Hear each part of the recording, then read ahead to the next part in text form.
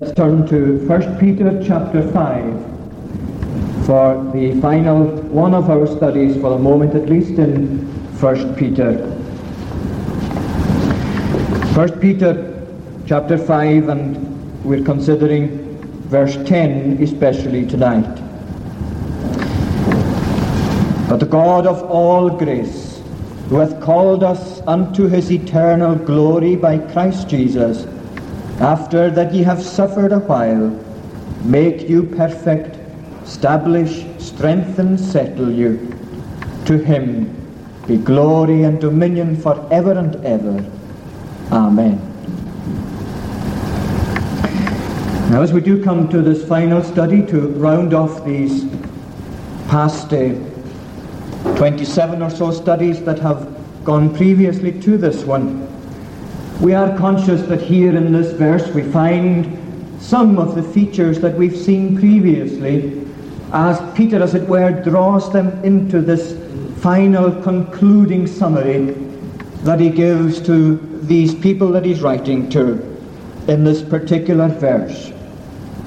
And what he does, as you will notice, is draw their minds to one dominant feature, to the feature of God himself. Because he wants them to leave this letter that he has been writing to them with this whole concept of God as the God of all grace, to be the chief feature that they bear in their minds constantly. Everything that has gone before, as it were, is now bringing it into relation to this God of all grace. And he wants them to leave this letter with this consciousness of God, and indeed with an enlargement of their understanding of God, as all these other matters that he's spoken about are brought into relation to God himself. And surely, friends, that ought to be our own particular attitude and approach also, as we come to this summarizing study in Peter. Because we remember, of course, that it's not simply a letter of Peter written to strangers scattered throughout Pontus, Galatia, and so on. It is a letter of God to you and I. We've read it through, we've studied it in some detail. We ought now to be asking ourselves, has it indeed enlarged our conception of God?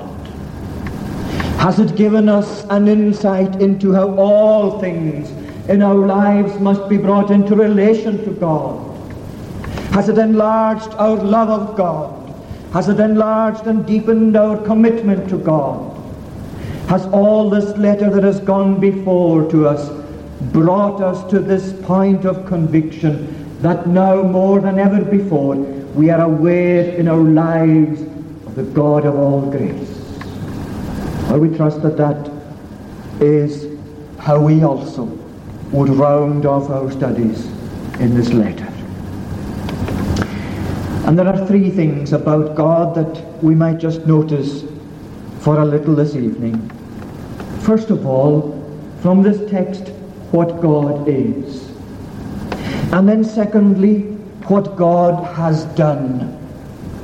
And then thirdly, what God will yet do. Three very simple points.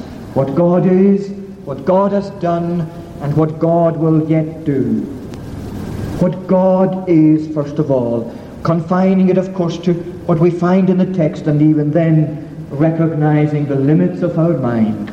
What God is brought before us in this phrase, this title that Peter gives, or that God is giving to himself through Peter, the God of all grace.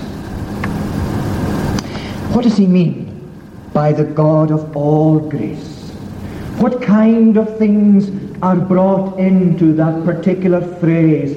Because it's imperative that we understand it, because it has a bearing on all the rest of the text.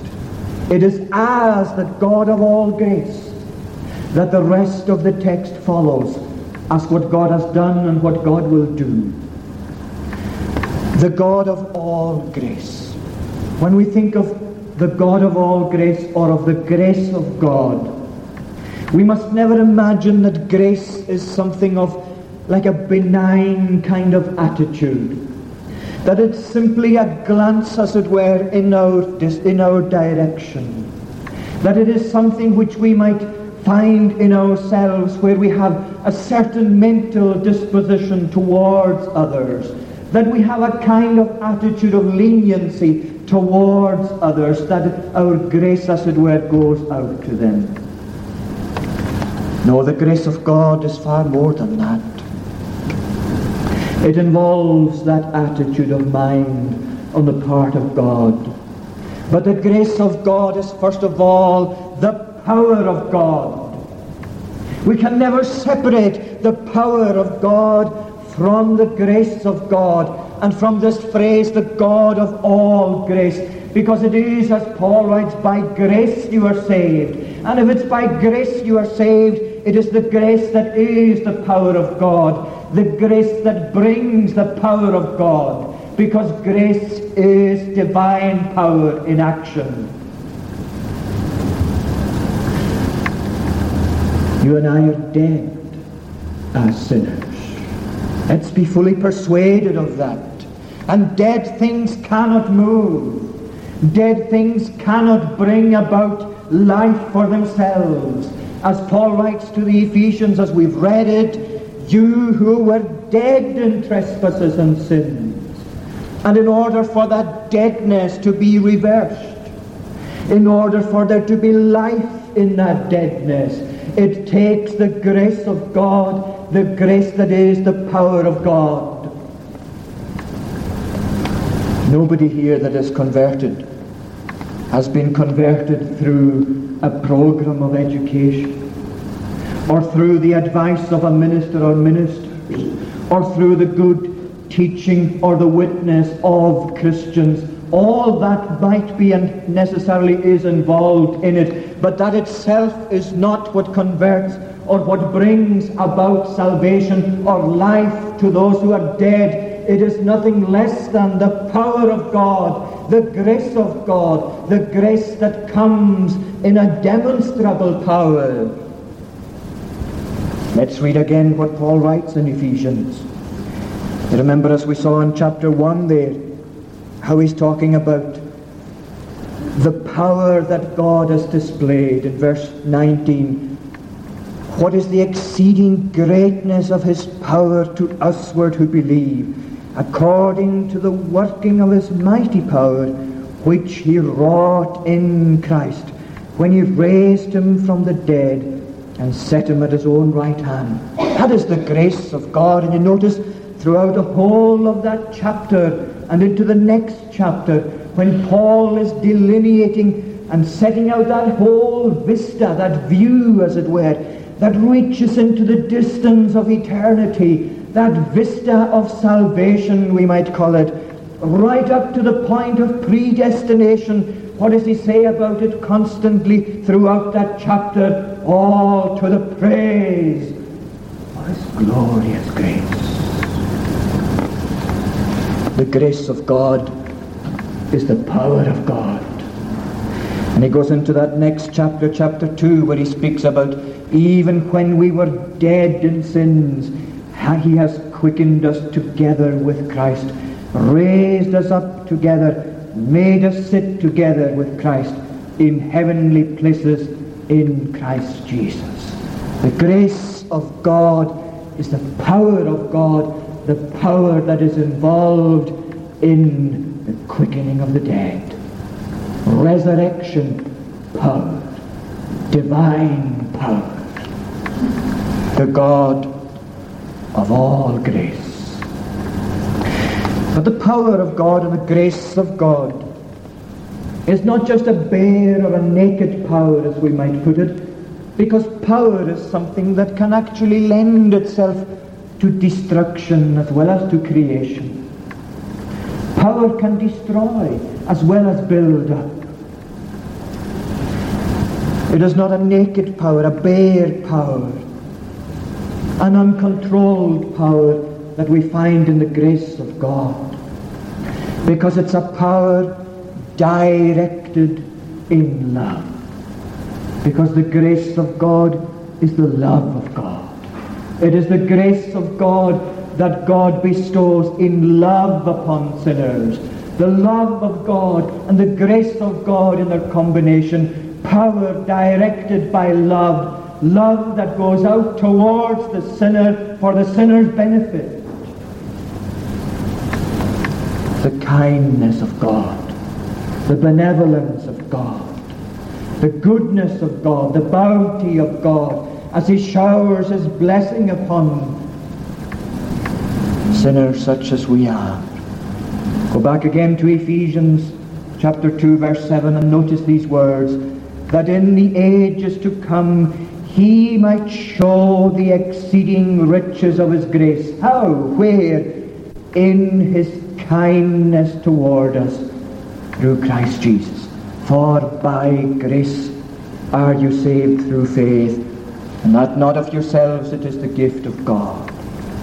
The grace of God involves the power of God, but power that is directed in love towards sinners. A power that is directed for your benefit and for my benefit.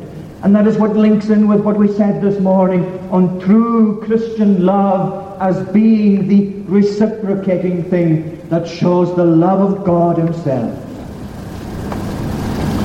Why does God love sinners? Is it simply for the sake of love itself, or simply for his own satisfaction? Well, there is a sense in which we can say it is for his own satisfaction. We are fully justified, we believe, from Scripture in saying that God does take satisfaction in bestowing love upon sinners. But there's more than that to it. Because his love is benevolent love. Because his love is directed towards sinners, not just for the kind of satisfaction that we might take out of showing love to someone, simply for our own self-gain, but out of benefiting the object of the love. God loves the person that is the object of his love. And he loves the person that is the object of his love for the sake of bestowing benefit upon that person. When we're talking about the grace of God and the God of all grace, it is the grace that is power and love and benevolence, designed to benefit people who don't deserve it. By grace, you are saved. And when he goes on now to speak about other things in this text, what he wants us to carry with us is that it is as such that God has done what he has done and will do what he will do. It is as the God of all grace, the God whose grace is the power of God and the love of God and the benevolence of God, the God of all grace, it is as such that we must now view God in all that we have to say in what follows in the text. Peter says, but now the God of all grace. What then, secondly, does Peter say to us here God has already done? The God of all grace, who hath called us into his eternal glory by Christ Jesus. What he has done is that he has called his people, that he has called those here who are addressed by Peter. He has called us, he says, into or unto his eternal glory by Christ Jesus. Let's just examine that for a little together. You remember we saw the whole concept of calling throughout this letter. Peter talks about being called in chapter 1 unto holiness. In chapter 2 he speaks about being called out of darkness into his marvelous light. He speaks about being called into a brotherhood, of being called into a life of certain afflictions, And now in chapter 5, in this conclusion, he is capping it all by saying he has called us into his eternal glory by Christ Jesus. And you remember we said on these occasions when we saw the word called, when we're talking about effectual calling, it's not just an invitation, and it's not just a summons. It is something that includes the enabling, the capacity to respond. Effectual calling as the work of God's grace is something that includes within it both a summons to the sinner to arrest him and the capacity to comply with the summons. He, as the Catechism puts it, persuades and enables us to embrace Jesus Christ, freely offered in the gospel. When the Bible speaks of this kind of calling of God, it speaks about the calling that has the power of grace within it to give sufficiency and to give compliance and ability and enabling in respect to his own demands. How completely is our salvation of grace. But you notice he's saying that he has called us by Jesus Christ. And the words by Christ Jesus fit more intimately with called us than into his eternal glory. He's really saying the God of all grace who has called us by Christ Jesus unto his eternal glory. What does he mean? What does he project by saying he has called us by Christ Jesus? Well, what he is saying is that Christ is absolutely indispensable to every single thing that he's going to speak about and has spoken about. The calling of which he is speaking is the calling that is through Christ Jesus.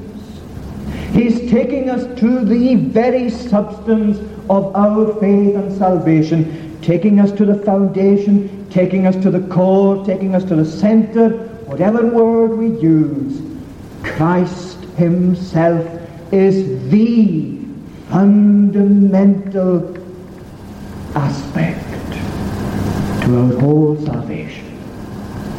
Take these words away, by Christ Jesus. The God of all grace has no meaning itself but in relation to that. The word called has no meaning but in relation to that. And all that is following of what God will yet do has no meaning but in relation to that, to this Christ Jesus by whom we have been called. Isn't that what we saw also in our studies? That God has chosen his people, elect of God, as Paul puts it, chosen in him in Ephesians 1, in him before the foundation of the world. And as we saw in chapter 1 here, God has chosen them with a view to sprinkling and obedience the blood of Christ. We saw that they are those who are termed as loving the Lord, though now they see him not. We saw that they are waiting for the Lord, for the appearance of the Lord. We saw that their whole life is dominated, not only in the present life, but towards the future, by the whole concept of Jesus Christ. There is nothing, in other words, more crucial, more central, more precious to these called people of God than the person of Jesus Christ. Take him away, and you have nothing left. Is he? Is that crucial to you?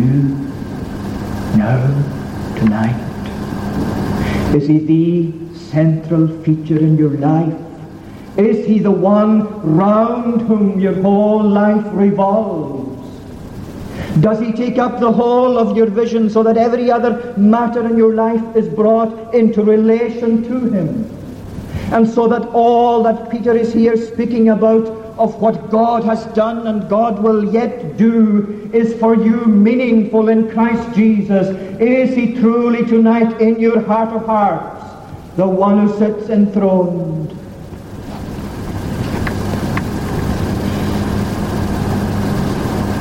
Is it the case that we've seen all these studies in 1 Peter and still you cannot say for yourself, this Christ is my Christ, this Lord is my Lord, this beloved is my beloved, and I am his? This is what Peter is saying. There is nothing more central to the life of the people of God than the person of Christ. Take the person of Christ away, there's no religion, there's no calling, there's no grace, nothing is meaningful. But in Christ Jesus, everything becomes meaningful, and all things are in him, and he is all in all, to all who would be God's people. The God of all grace, who has called us by Christ Jesus. To what has he called them?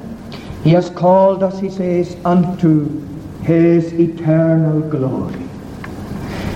In other words, if he is not central in your life, if it is still the case that you are not in Christ, that he is not your personal Redeemer, that you are still out with the security that is in him, then look at all that you are absent from, and look at all that you are excluded from, and look at all that still lies beyond your reach.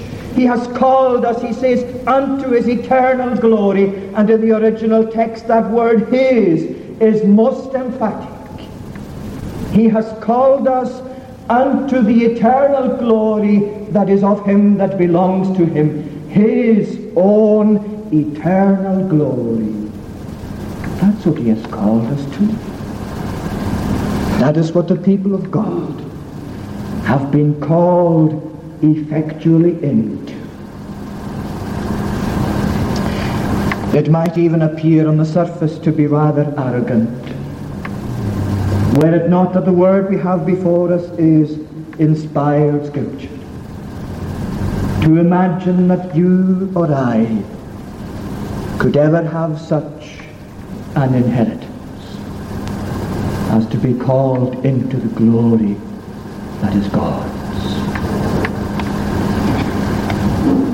But we must understand what has taken place in Christ himself first of all. No human being ever had a share in the glory of God.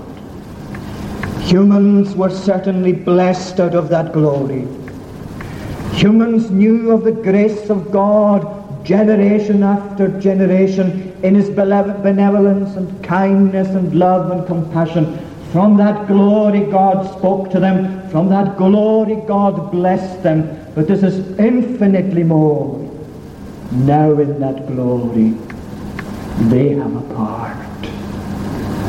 Because what happened in Jesus Christ is, as you well know, that God became one of us.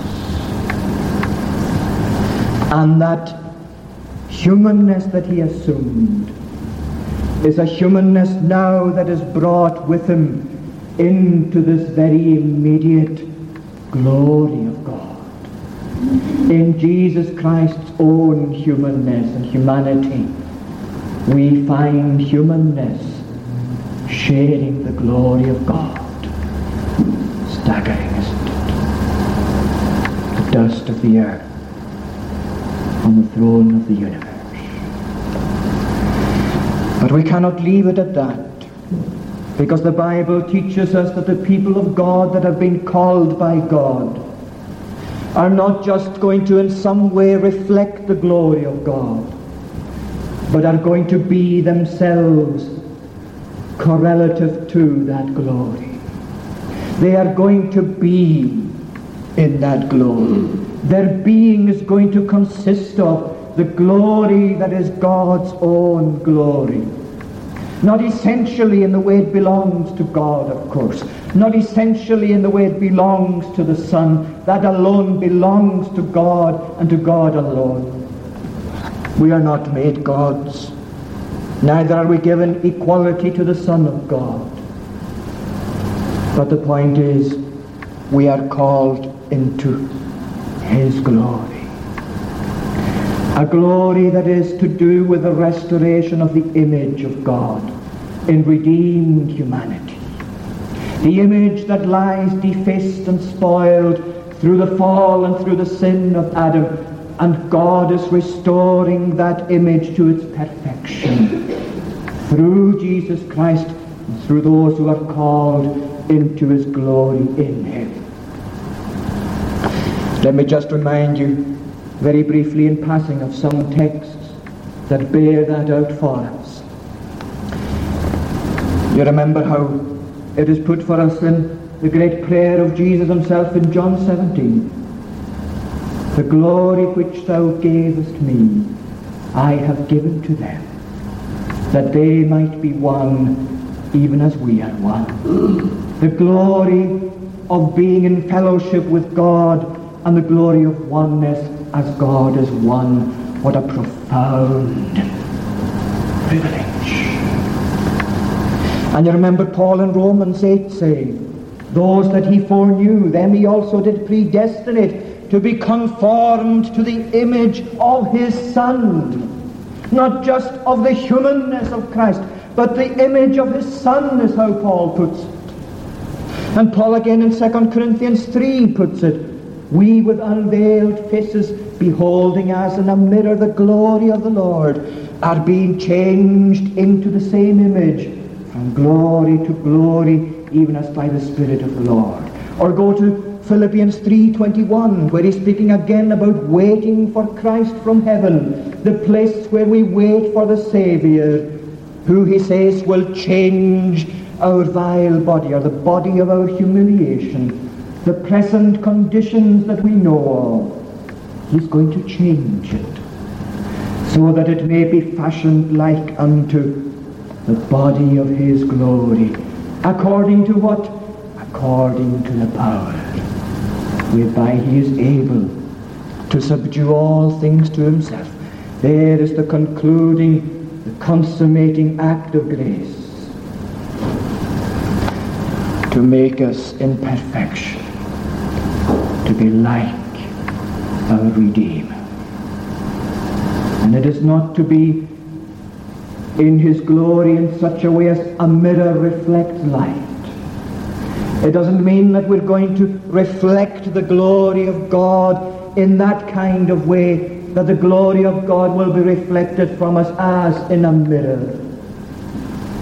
It means far more than that. That in the renewed understanding, in the whole concept of knowledge of God, fellowship with God, service of God, communion with God, the full enjoying of God, as the Catechism puts it, to all eternity. That is what it means, whatever it will consist of in actuality. All we can say of it now is that we will be the likeness of Christ, and that those who will be in that eternal glory will be that likeness, and will be that likeness in perfection. That is what God has called us to. That is what God is now doing, and what God has already done to those that he has called in Jesus Christ. He is now busy preparing them for that, to be in perfection, that which now they have been called into. He has called us into his eternal glory by Christ Jesus. Oh, let us steep our minds in that glory that we will yet be, because that is what brings meaning, and that brings comfort, and that brings perseverance into the very present Christian life. Isn't that what he's saying here? After that you have suffered a while. He's bringing the sufferings of this while into direct relation to that into which we have been called. Yes, we've been called into suffering, but the suffering, as we've seen before, is a prelude to glory. And the glory is nothing less than the eternal glory of God the more we have our minds filled with what we are and will be in Christ, the more our lives here in this world, whatever sufferings they will be, the more they will be what Peter is speaking of, a little while. They are not to be compared to the glory which shall be revealed in us. That is what God has done for those who are in Christ. He has called us into his eternal glory. And that is the lot of all who will yet be called into Christ Jesus. For all who are truly Christ's and for whom Christ is their Saviour tonight, this is the unspeakable privilege that is theirs. They are called into his eternal glory. And then thirdly and finally, he is still to do something. What God will yet do, after that you have suffered a while, make you perfect, establish, strengthen, settle you. And he's giving us 4 verbs there, 4 very powerful verbs. And in fact they have the idea, although they're here in the form of a desire or a wish or a prayer, may God do this, as it were. As they are in the original text, they really take the form of what we might call a certainty.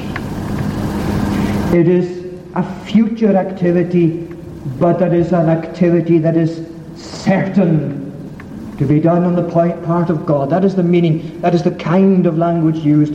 This is what God will certainly do for you, because this is what God's whole program of salvation involves. What is it then that God will yet certainly do? Well, we could take the 4 words because they are very closely related in meaning, and what they mean, if we take them together generally, is that God will bring to completion, to establishment, to complete, abiding, permanent fulfillment all that he has begun in calling us in Jesus Christ. God will do every single detail that needs to be done to make us truly, as we've said, the image, the glory of God. But if we take the words more slowly and just very briefly in turn, we'll find that there are different shades of meaning that give us a glimpse of some very precious truths. He's first of all saying, make you perfect. And that is a word that's used for restoring something that was broken, bringing it back to a complete and restored state. But the thing is, in terms of salvation, God is not piecing things together, is he? We've spoken about his image being defiled and broken. His creation is marred by sin, your sin and my sin, man's sin. The creation itself is groaning, as Paul says, waiting for that time of the liberty of the glory of the sons of God, when it will be released from the bondage of decay. What we find is that God is restoring, but he's restoring not by piecing together, but by recreation.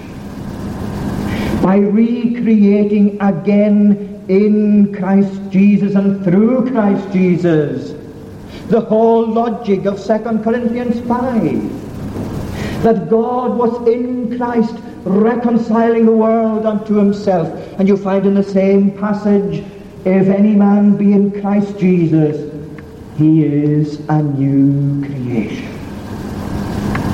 Or go to Colossians 3, where Paul speaks about having put on the new man, created anew in the image of him that created him. Recreation, a refashioning by the power of grace. And it doesn't cease with that, because the very final consummation, the appearance of Christ, is a time associated with a new heavens and a new earth, wherein dwelleth righteousness.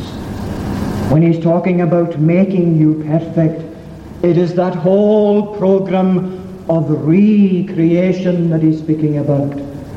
Isn't it a privilege for you and I, as restored, as recreated, as redeemed sinners, to be at the very center of that recreation of God that God is again going to pronounce, as he did at the beginning, as being very good.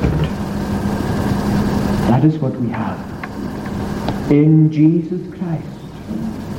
That is what grace itself provides. The God of all grace make you perfect, will bring about you perfect restoration. And the second two words, establish and strengthen, just briefly, bring before us making something strong or lending support.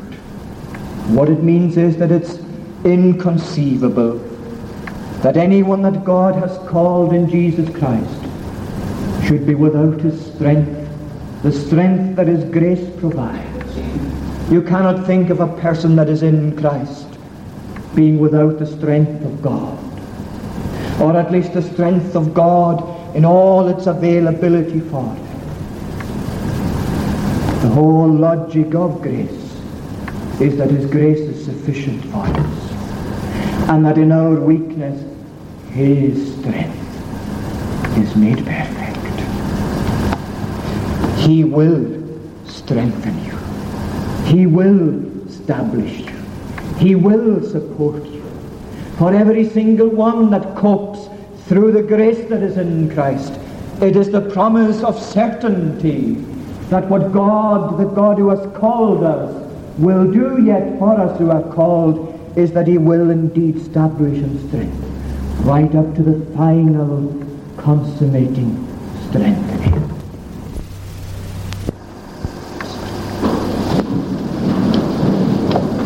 O Lord our God, may we indeed find the grace that would be offered unto the humble.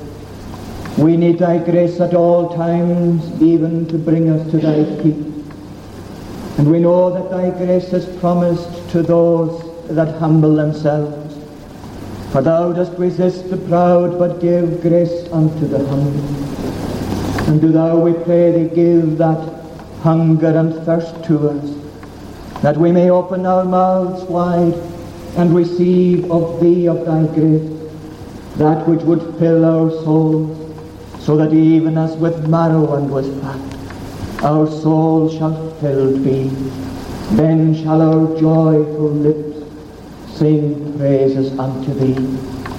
O Lord, we confess that thou art worthy to receive all our praise, and to receive all the humility of disposition that we may ever give towards thee.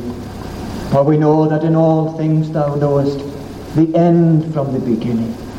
For thou art Alpha and Omega, the first and the last. We pray, Lord, that we might be given that grace to realize such each and every day. Bless to us thine own word. Grant that it may, by thy Spirit's hand, so be driven into our consciousness, that it too may humble us before thee, and that we may indeed, in the presence of the eternal, so realize that this is indeed but our proper position, to be prostrate before thee, that in an attitude of mind that is submissive, we may give all place of preeminence to thee as our God.